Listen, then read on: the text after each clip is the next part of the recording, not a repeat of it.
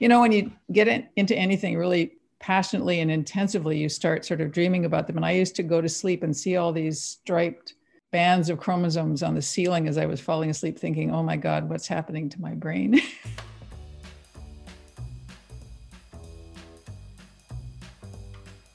Hi, I'm Cosmo Calloway. And I'm Eliana Stanford, and you're listening to Full Steam Ahead. Full Steam Ahead is a student-led podcast where we talk with thought leaders in the STEAM field to pick apart their origins in order to further understand the motivations behind their accomplishments and the hopes that they can provide fuel for the next generation of STEAM students. Welcome back, everybody, and today we are joined by Dr. Khan, who is a Canadian poet, artist, and mosquito geneticist with a PhD in genetics. She's had training in systematics, entomology, and population genetics, and she's undoubtedly one of the most advanced scientists working towards malaria education. She's done field work in Venezuela, Brazil, Peru, Panama, and Colombia in order to study the factors that influence malaria transmission. With her studies, she has over 100 publications that outline the importance of understanding these factors in order to help end the malaria epidemic. In addition to her academic career, Dr. Khan is an avid poet with 9 books of poetry published. Now, if Dr. Khan isn't one of the most STEAM-oriented people we've hosted on this podcast, then frankly, I don't know what we're doing. She's also spoken at 9 poetry festivals, one of which I was able to attend online with Word Vancouver. But without further ado, please give it up for Dr. Jan Khan. Hi, everyone. How lovely to be invited and to meet you and to share, I don't know exactly what, because Cosmo told me that everything in the middle would be a surprise. So I don't quite know what to expect, but I imagine, having listened to a few other STEAM podcasts, that it'll be really a lot of fun. So I'm kind of excited.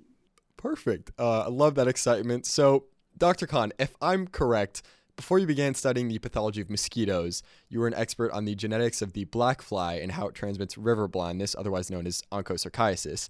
And as we usually like to start with on the podcast, I'm wondering where this all began for you.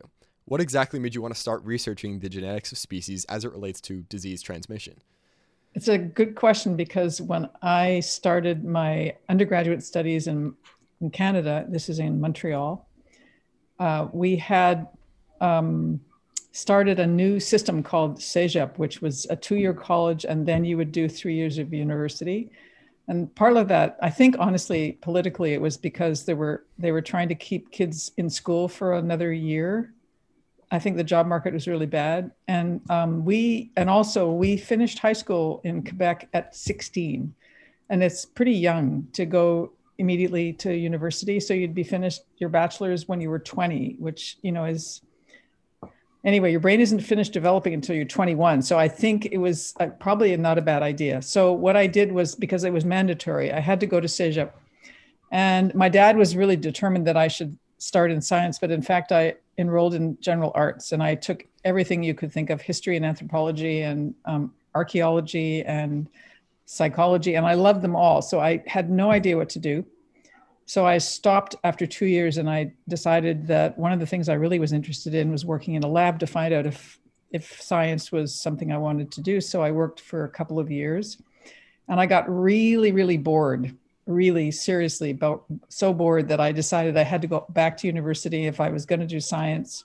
It seemed like it's very hard to do science without going through all the lab stuff and learning formally. It's, you can be a citizen scientist, and those are really important, and we really value them in our field work especially. But to actually do the experimental work and the research design, you kind of have to go, full throttle through a bachelor's degree and then usually a PhD before you can, do that. So I thought that training was really necessary. So I kind of started all over again, but in science. So it took me a little bit longer than some of my peers to finish, because I took that extra time to be sure that what I wanted to do. So then in my first year back in science in Montreal, same place, I sat in on a class by a wonderful professor, and he was completely focused on insects. And all these light bulbs went off. And, it's just one of those things that happens. You sort of say, like,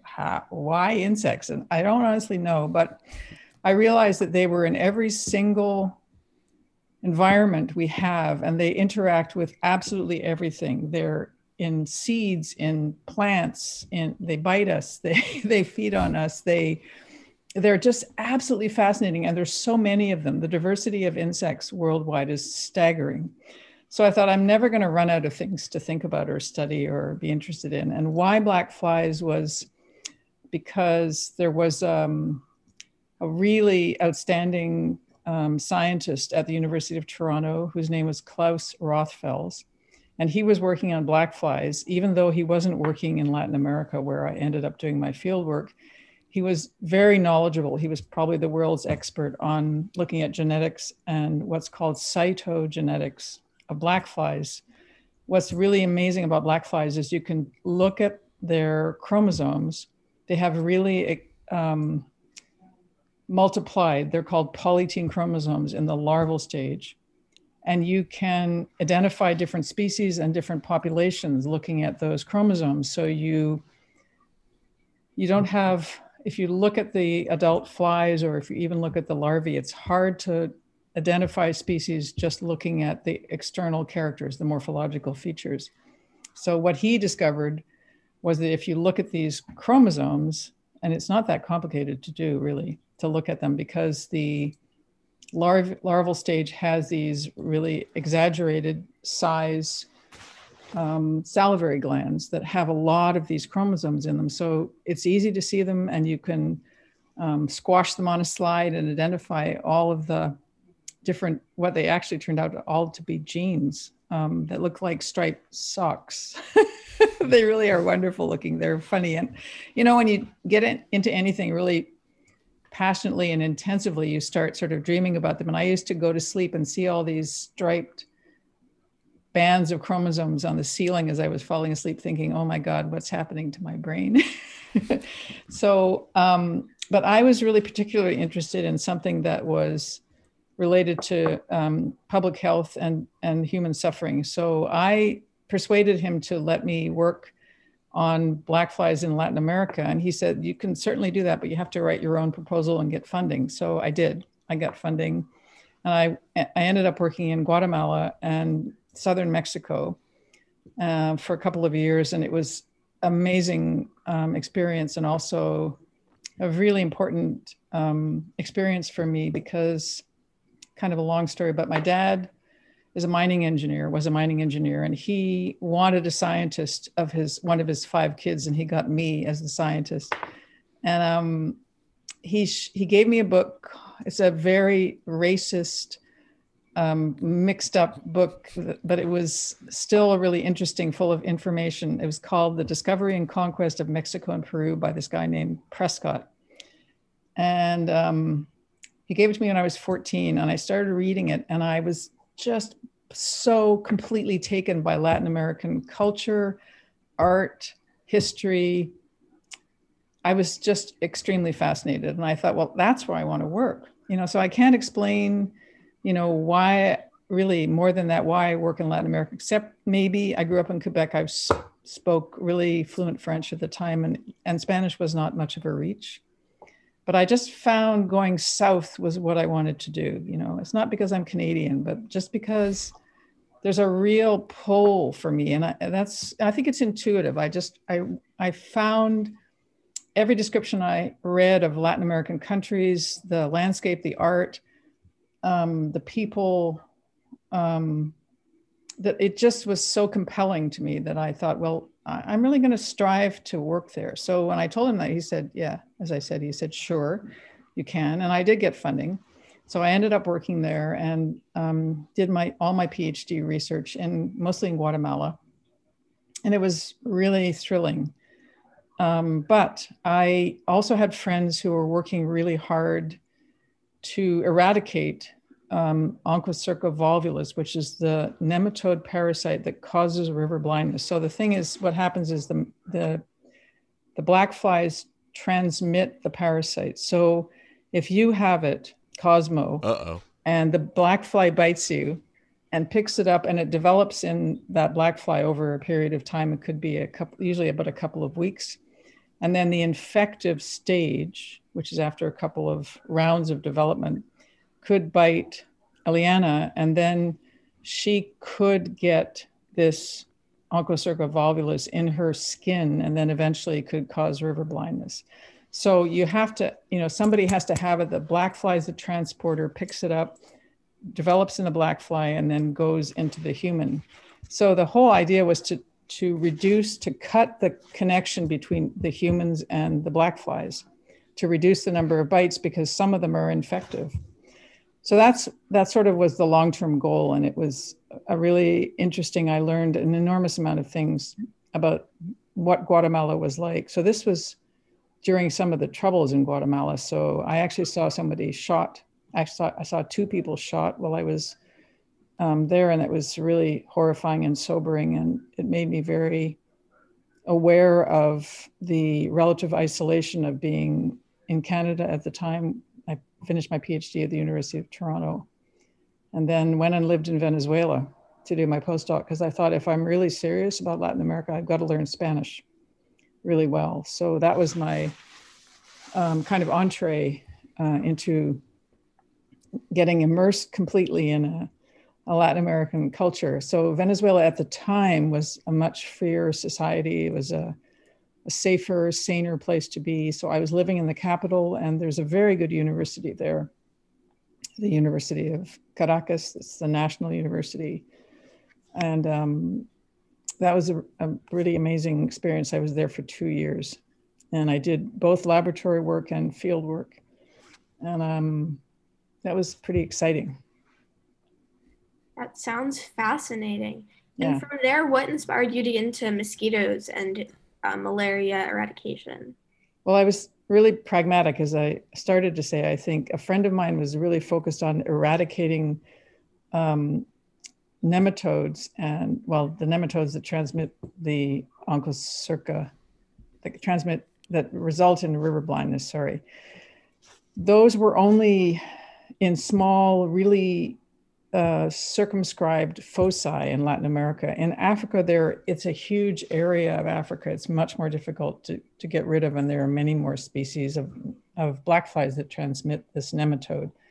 But in Latin America, it turns out you can eradicate it if you really focus on those particular areas in Guatemala, these little sort of really unusual, interesting areas, and in Venezuela. And it's been eradicated in Colombia, where it used to be on the coast, in Ecuador, also now in Guatemala, in southern Mexico. So I sort of had a feeling that was coming, and I thought, well, I don't really want to work on a disease that's going to be eradicated in my lifetime and in the future. So why don't I got an opportunity to work on malaria, and I said to myself, I'm very pragmatic from time to time. I thought, I could learn about mosquitoes. I could take the genetics work that I learned on black flies and try to apply them on mosquitoes and see, what I can learn. And then I don't know anything about malaria, so why don't I learn that? Because how interesting. So that's what Venezuela was. The postdoc was actually a switch. It was an opportunity to jump from black flies to mosquitoes. And I thought, I really want to try this, No, yeah, that's amazing. And that kind of reminds me that in preparation for this episode, I was listening to a reading of Botero's Beautiful Horses, which is one of your books. And in my head, I was drawing these fascinating, almost like surreal situations. And I was wondering how you think your poetry connects to your academic research and what that relationship is like. And what really made me think of this was, it's this line, I think I have it written down. In my insect net, I catch songs and voices. And so I was just wondering what that relationship is like between your poetry and your academic research. I wouldn't be able to write about so descriptively and emotionally and passionately about the poetry in Latin America if I hadn't spent a lot of time there, because I'm not just a tourist. I've been going there since a long time, for many years. And so I have accumulated a lot of experiences, and because I speak Spanish and Portuguese reasonably well, I don't miss so much when I'm there, and I take a lot of photographs and I write a lot of notes. And and I make a real point of talking to people outside of academia, and also of going to a lot of art museums and going into the field, not just for biology, but also to see what else is there, going to parks and doing hiking, so that I see as much as I, as one reasonably can in a 2 or 3 week period that's not necessarily only focused on my biology research. And I think that the inspiration and the visual imagery and all of the things that happen in Latin America, for me, is still a source of incredible fascination, and it really fuels my poetry. So I mean, I do write poetry directly from my notes that I take, even if they seem to be science, they end up feeding the poetry. I think it's because I keep such detailed notes of everything I see, and landscape as a metaphor is a really major part of my poetry. And since I'm seeing these diverse landscapes, and I'm always thinking, not just what are the mosquitoes doing and what's the disease doing, but how are people surviving? What's their daily life like? Where do they get their water? How do they have a creative imagination when they're focused so much on surviving? Like, what's their rich inner life? We are so, I don't know if spoiled, but whatever. We are able to have the time to develop a really rich inner life, in my opinion. And everybody needs that. I think it's an essential part of being human. And so I would often be finding myself, talking to people who were fishing for a living and thinking, well, how, they have so much information and knowledge about how the fish behave, what time of day they can go and get which fish. And they just are remarkably knowledgeable, but it's not knowledge that we necessarily have really understood how to value in a not in a monetary way, but in a real way that, that is really human, And so all of those things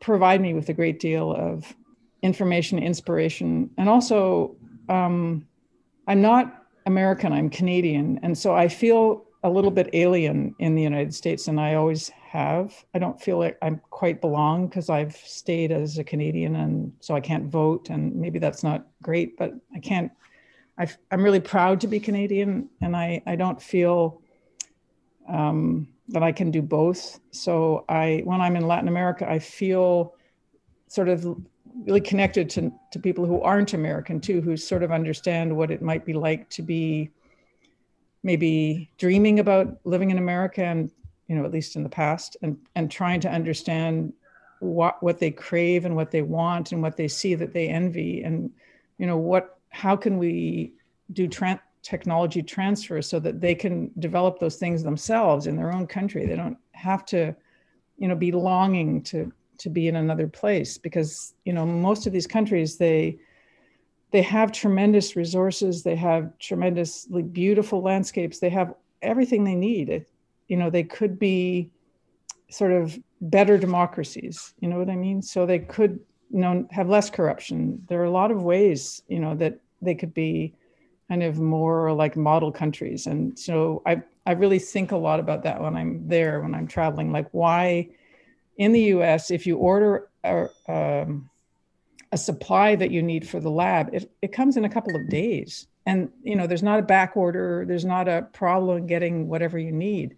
But there it could take a month or two. And one of the best things about living in Venezuela for 2 years is it made me very aware of why some of my colleagues would be working on theoretical problems instead of going into the field, because they couldn't afford a very expensive four-wheel drive truck. They couldn't afford all the gasoline. They couldn't afford all the travel. Their governments weren't giving them very good grants. They're really small and they're just not, so they would be doing a lot of wonderful conceptual and theoretical science, which is really important too. But there they would be in Venezuela in the middle of this fascinating it's a country that has so many different landscapes and so many different issues of different kinds of infectious disease problems that you would want them to be able to work themselves on those issues in the field. But, you saw that they were so constrained sort of technically and by bureaucracy that they couldn't accomplish their goals. And it was heartbreaking, and it still is heartbreaking. And Venezuela, of course, now is even more complicated than when I lived there. These are long answers to your questions. You're great. Okay. We love as much information as we can get because you're fascinating, A, and B, your passion is inspiring. I can feel it through the screen. Oh, good. It really reminds me of when you said that you would go to sleep and you would see the chromosomes on your ceiling. It reminds me of the Queen's Gambit. Oh, we're just watching that. We're just watching it. So incredible. Amazing. She's fascinating. And she's 9. Oh my God, she's 9. She's watching it on her ceiling. She's playing the games like the Masters. Yes. It makes me feel really underaccomplished. Never mind. Not everybody's quite such a genius. I think that just that ability to have that intersection, because chess in itself is an art form, but it's also very intellectual. And I think everything that you're doing with biology and art and poetry, it's all very artistic and creative, but also very much rooted in intellect. So I was wondering, what spurred your passions in that direction? Like, what made you think I can do all of this? Like, I don't have to just constrain myself to one field. Because I think part of it was my dad, who was a mining engineer, but he also used to send us really delightful and fascinating. He traveled all over the world. That's definitely why I travel. He spent sometimes 6 weeks or 2 months in India, several times in my lifetime. I went to South Africa, went to Australia, he really went Guatemala, Colombia. I mean, he did field work there and Mexico several times. And he sent amazing postcards. And you remember, you won't remember because you're a little younger, but there were these aerograms. They were blue and really thin, and you could write a lot of information on those, and they would be really cheap to send. And he would send, 4 or 5 pages with incredible details of everything he was seeing. So he was also fascinated by other cultures, other ways that people were surviving. And he was very, very interested in other ways of living and ways that people, what people ate, how they survived daily, like what were the mining engineers like in other countries? Like, were they the same? How did they find things? How did they discover things? So he wrote these great things, and they came back, to us, 5 kids and my mom at home and my grandmother at home. And I read these, and it seemed to have my sister Diane, who Cosmo knows, is also really loves to travel and experience a lot of other cultures and art, but my other siblings, not quite so much. Not in the same way, I think, not so passionately. So it clearly came from my dad, this sort of desire to think about, he used to write very precise, almost like short stories. So that started me thinking about poetry. I don't honestly know why I started writing poetry as opposed to short stories, but I had something published in my, then I went to boarding school for 1 year. I had a poem published in there, and that just sort of gave me a little bit of a sense. And then when I moved to Vancouver to do my master's degree, I actually lived with my brother, who was already a published poet, David. And I kind of start hanging out with all of these other poets, even though I was doing my master's degree at the same time in bark beetles, which we didn't talk about, but that was before the black flies in Toronto. I was working on pheromones and chemical ecology of bark beetles in the middle of the wonderful, gorgeous ponderosa pine forests of the interior of British Columbia, which were being decimated by a very aggressive bark beetle. So that was a wonderful couple of years, but also for the science, it really was. And I also was combining lab work with field work, which is my favorite thing to do, but also because my brother's friends were almost all writers. So I started going to these meetings, and I was invited to join a group of women who were all poets and short story writers. And I still have one of those friends. I don't think I mentioned to you that I also write collaboratively. We write haiku, 4 of us together, and we have published a couple of books, and we're working on a 3rd one. And one of those women was one of the people I met when I was 24 living in Vancouver. And she is the one who invited me to this women's group. So I've been friends with her for so long, it's sort of like a sister. So that's part of what happened, why the poetry got really stimulated when I was living in Vancouver. And that was a wonderful experience. And it just kept going, because then I started traveling to Latin America much more. And it just really was feeding my writing. And then I got a book published, and then another book. So when you start having publications accepted, you know that you've reached a certain sort of level of at least competence, and maybe even some insight and some interesting ideas. And so I was getting a lot of really positive feedback from my writing, and I was getting it from my science. And that was all very exciting. And then I met this woman. This is jumping forward a bit, but in 2014, I gave a poetry reading in Saskatchewan, in the main city of Saskatoon. And I met a woman who was a painter, and she was very interesting and interested in me. And I don't quite know exactly why, but anyway, we had a really strong reaction to each other, which was lovely. And she said, I think we should try to collaborate. And I was sort of scratching my head. I was trying to imagine how we would collaborate. She's a very accomplished artist. I'm a poet and a scientist, but I don't know how to paint. So she said, well, just come and we'll have a workshop for 5 days. Come and stay with my husband and I in Saskatoon, and let's just try, because, we have nothing to lose. And I thought, well, okay, I'm game. So off I went. And she had prepared two, not one, but two big canvases. and she sat me down with a pencil and she said, draw something.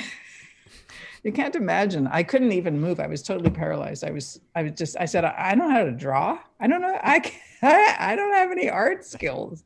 So I don't even, I think I drew like what looked like a sort of a river. Or no, I think I know what happened. She rescued me. She said, well, she's a person who would take her paintings, because they're all on canvas, and she would cut pieces of them up. If she didn't like them, if she didn't like parts, she would keep the pieces she liked, but she would have cut them all up. So she gave me this great pile of pieces. And she said, now we have this great canvas. You could choose some of the pieces that you really like, and we can glue them onto there and then paint around them and see what happens. So that's how I started. And it was overwhelming, but wonderful. We made 7 really big pieces. They're all like 4 by 5. They're big pieces of, and hard to have around because they're so big. And then she unfortunately and really tragically died a year and a half after that of cancer. And she made me promise that I would keep on painting. And so I thought, okay, thinking, I don't have the skills. I really needed the spark from her, because she had the mastery and I was just really an apprentice. But I've been painting almost daily since then, and it's very exciting. And I'm not sure that I don't think I have a lot of drawing skills. Like, I don't ever draw people I'm not honestly interested. I'm interested in what we leave, we humans. Like, I like houses. I like places, chairs, places where people have been, but not where they are now. And I love design and texture. And maybe I also used to sew all my own clothes. So maybe some of that is from, I kind of wish I'd been a textile designer, because I love patterns and shapes and colors and how you can put them together. So I think it's sort of answered another part of my brain that loves colors and patterns that you can't always put in a poem. So it was like another facet of my brain that was sort of crying out, honestly, for recognition and a passionate way to make something. Because I think being creative is one of the saving graces of humans. I think I think it can be a kind of therapy, even if it's not formally therapy. But I think to be creative makes most people really happy, in the same way that walking and getting endorphins from walking, running, or whatever you do. I do all of those things every day, constantly thinking I'm fighting off depression and sadness and, all the things that are happening with COVID. And, if you can kind of get into a sort of a rhythm of doing that on a regular basis, it's amazing. It just feeds itself. I never used to dream about painting. And every night now I'm painting away, you know, these, I wish I had a camera in the inside of my brain, because I would love to be able to recreate what I see. So it's pretty exciting. I think you can start, you know, there's no limit to when you can start doing something. You may not become like you may not have 30 years if you start at 60 to become a master, but that doesn't, you don't have to become a master. You can be really good at something and find it very satisfying and wonderful, and, you know, wow your friends if you have to do that. And it doesn't, you know, you don't have to be like the number one in the world. You just have to follow your own passion and do things that you really love. It's so important. I can, as these words are coming out of your mouth, I can hear this clicking with people that are going to be listening to this. I hope so, because it's so important to find something you want to do. I mean, I got 3 things. How does that, I mean, I'm so lucky. And I do yoga, which I also absolutely love. So I think, you know, you can find things that you love, and you just have to really look for them and say, my God, I've got to, you know, some discipline is really helpful, but, you know, just jump in. What they give you it's amazing. It's not even measurable. I think there's also, I mean, there has to be some sort of beautiful metaphor there with the Saskatoon art piece, where it's like cut up old bits of maybe our life that we're putting together to make something new that's, you know, even greater. And kind of on that topic of initial works of art, what do you think inspired you to write your first book of poetry, Red Shoes in the Rain? And what has made you continue to write them over the years?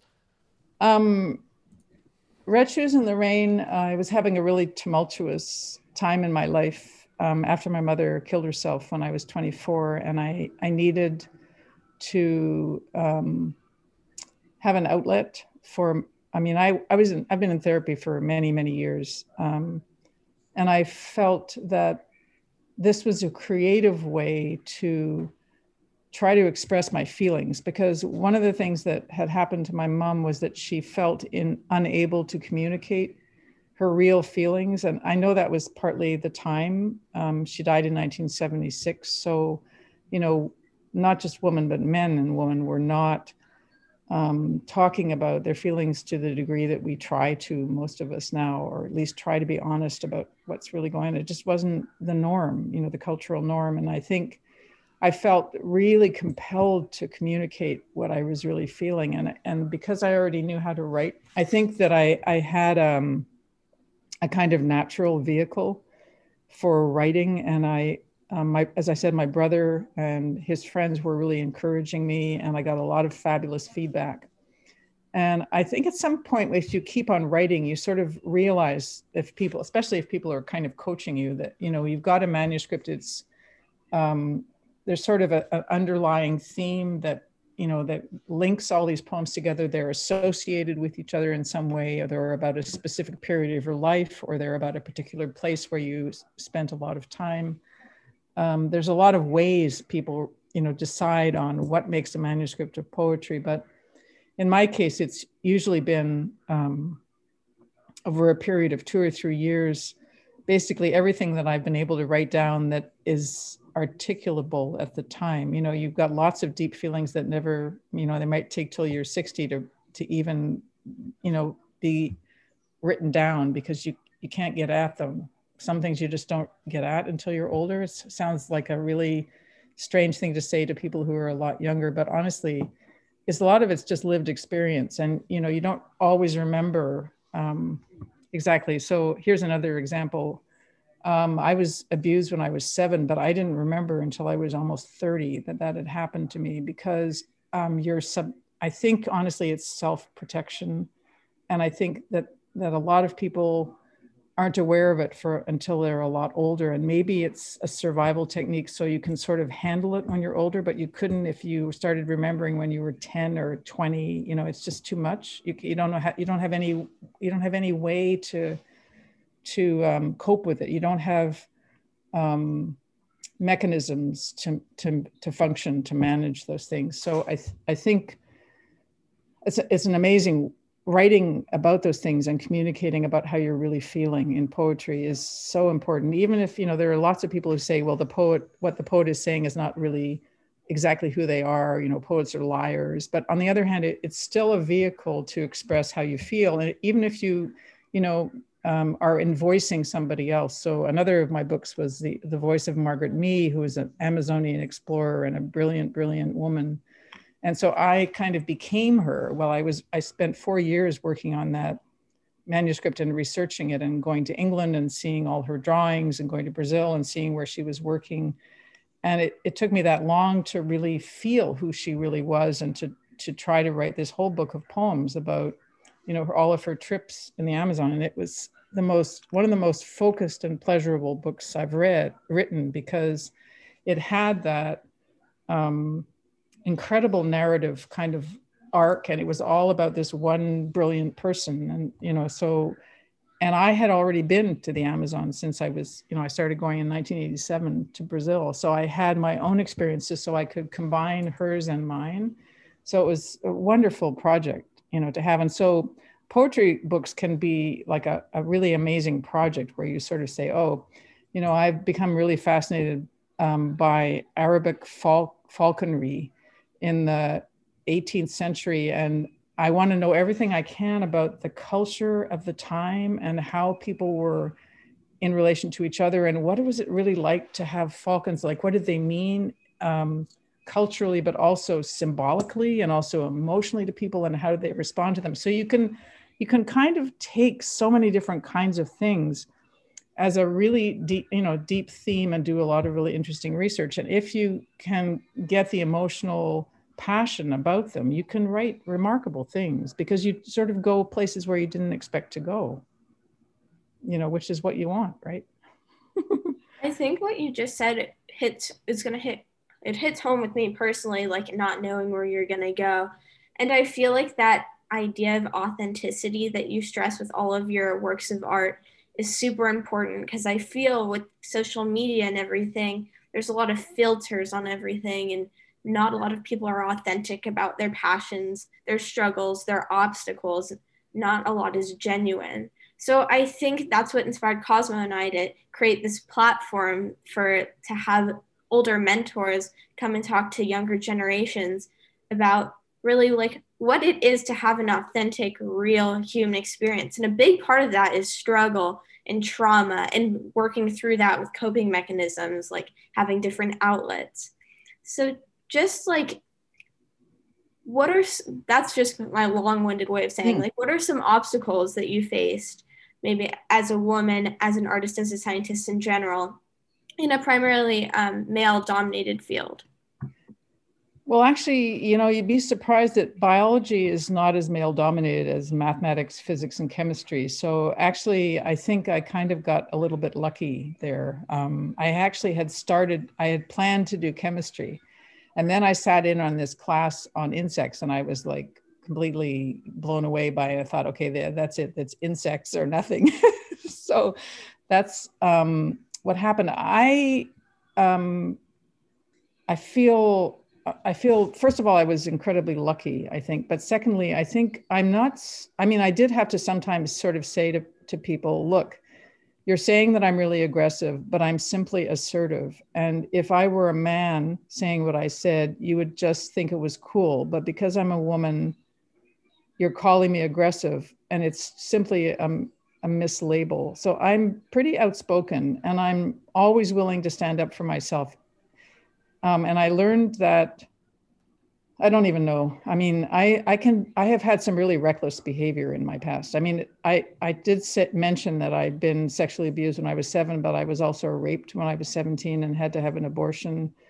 And a couple of other periods when I was traveling, I was sexually abused. So I have a kind of complicated history about that. And it makes me hypersensitive about some kinds of things. So I'm very conscious of when people are trying to tell me that I can't do something, or tell me that women don't do X. So I still have a bit of a beef for some poet a couple of poets in Ottawa in Canada who told me that it wasn't possible to be both a successful scientist and a successful poet. And they really thought that I was I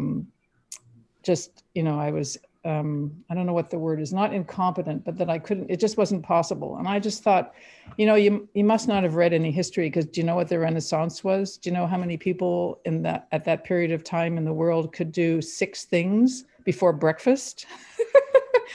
Seriously, you can internalize the limitations that other people put on you, or you can say, I'm not doing that. I don't have to take that in, but a lot of it is unconscious. And I know that's the problem. So for instance, I pester my husband a lot, who's adorable, who's a scientist and loves art, and because he doesn't notice so much until I train him. He doesn't notice then things are dirty or things need to be cleaned, because he wasn't socialized to notice all of these like details around the house. Put this away, fix this, I'm like the constant, walk around, put this here, put this there. But I've trained him to do the same. It's not exactly obsessive compulsive, but at least the house is relatively neat. But you have to be aware that that people are socialized differently, even if you're trying to bring up your kids eventually to be pretty equal, which I think a lot of parents kind of, if they're not into stereotypes, are trying really hard to be fair to both their daughters and sons. But it's, you have to be willing to challenge things at lots of different levels.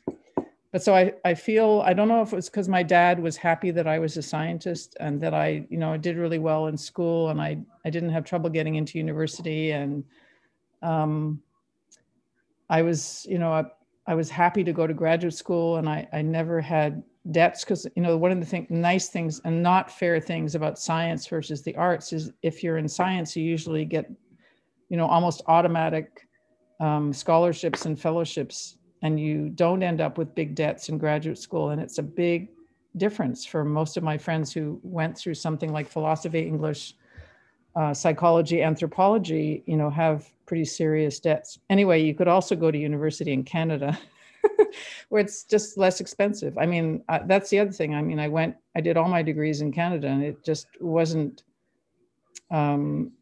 an expense. And so I didn't feel, that extra load. It's not exactly sexism, but, it starts to feel like a terrible oppression when you have to pay a lot of money back. It's terrible for people.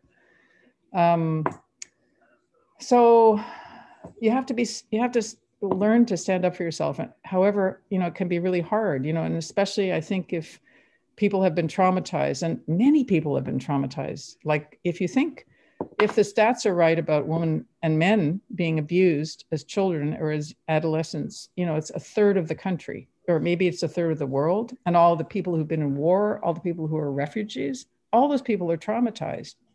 It's really hard to learn to stand up for yourself when you've been traumatized, because the first thing you want to do is escape anything that makes you nervous. And it takes tremendous, sort of self-awareness and work to get at those underlying problems and work on them. And it's all your life. I mean, I still have anxiety attacks, and I'm 68, and I wish I didn't. But I also think there's a tremendous book called Women Who Run with the Wolves. And one of the things, it's not even new, but it's a very powerful book. And it talks, there's also an accompanying, or at least it used to be an accompanying audio, I guess at the time it was a CD, talking about children who've been abused that are considered like the stone child, who is so traumatized. But what it turns out is those stone children are so sensitive to the environment that if they can work through the trauma and sort of become functional, they have a tremendous sensitivity, like a radar to other people, which can be very, very useful. And you can use that as, for instance, I think that when I'm interacting with most people, I'm really paying attention to who they are and what they're about. And I'm very aware of where they are in a room. I don't think that's a bad thing. I mean, it's not paranoid. It's very much, I'm trying to be in the present tense and listen to what they're saying and feel who they are. And that goes for scientists in a meeting. You want to know who your allies are. You want to know who you could intuitively trust. Who do you want to work with? People will come forward and say, like, wouldn't you like to do this and that? And let's put in a proposal together. And you have to be very willing to say, I'll get back to you. Not immediately say, wow, like that sounds great. Or you could say, wow, that sounds great, but let's talk and let's put something together and see if it's really a good idea. Jan, we've been hitting you with some loaded questions over the course of this podcast, but in an effort to kind of ease ourselves to the finish line, favorite haiku or favorite poem? Do you have one? I probably don't even have one, but there's a famous Basho one about frogs, which I can't even tell you. You'd have to go and look it up. So there. But I do have one that I wrote about my own work and haiku that I'll tell you. In my mosquito off hours, I write haiku. That's it. I love it. That's perfect. Short and sweet. And so to wrap up, thank you so much, Jen. It's been a pleasure having you on the podcast. It's honestly kind of felt like a free personal therapy session at points too. So thank you so much for coming on today. It was a real pleasure. Thanks to both of you for listening and for asking good questions. It was really fun. Yes, and like Cosmo, it's our pleasure to have you here. I mean, you've inspired me to go downstairs and get my microscope after we're done and bring it up to my room. Great. And a special thank you to our audience as well. Thank you for tuning in. We greatly appreciate you coming back. And we hope to see you next time on the Full Steam Ahead podcast. Be sure to follow the Full Steam Ahead podcast on Instagram for the latest info on upcoming guests, as well as Q&A opportunities, where we take questions directly from our followers and pose them to our guests, at Full Steam Ahead podcast on Instagram.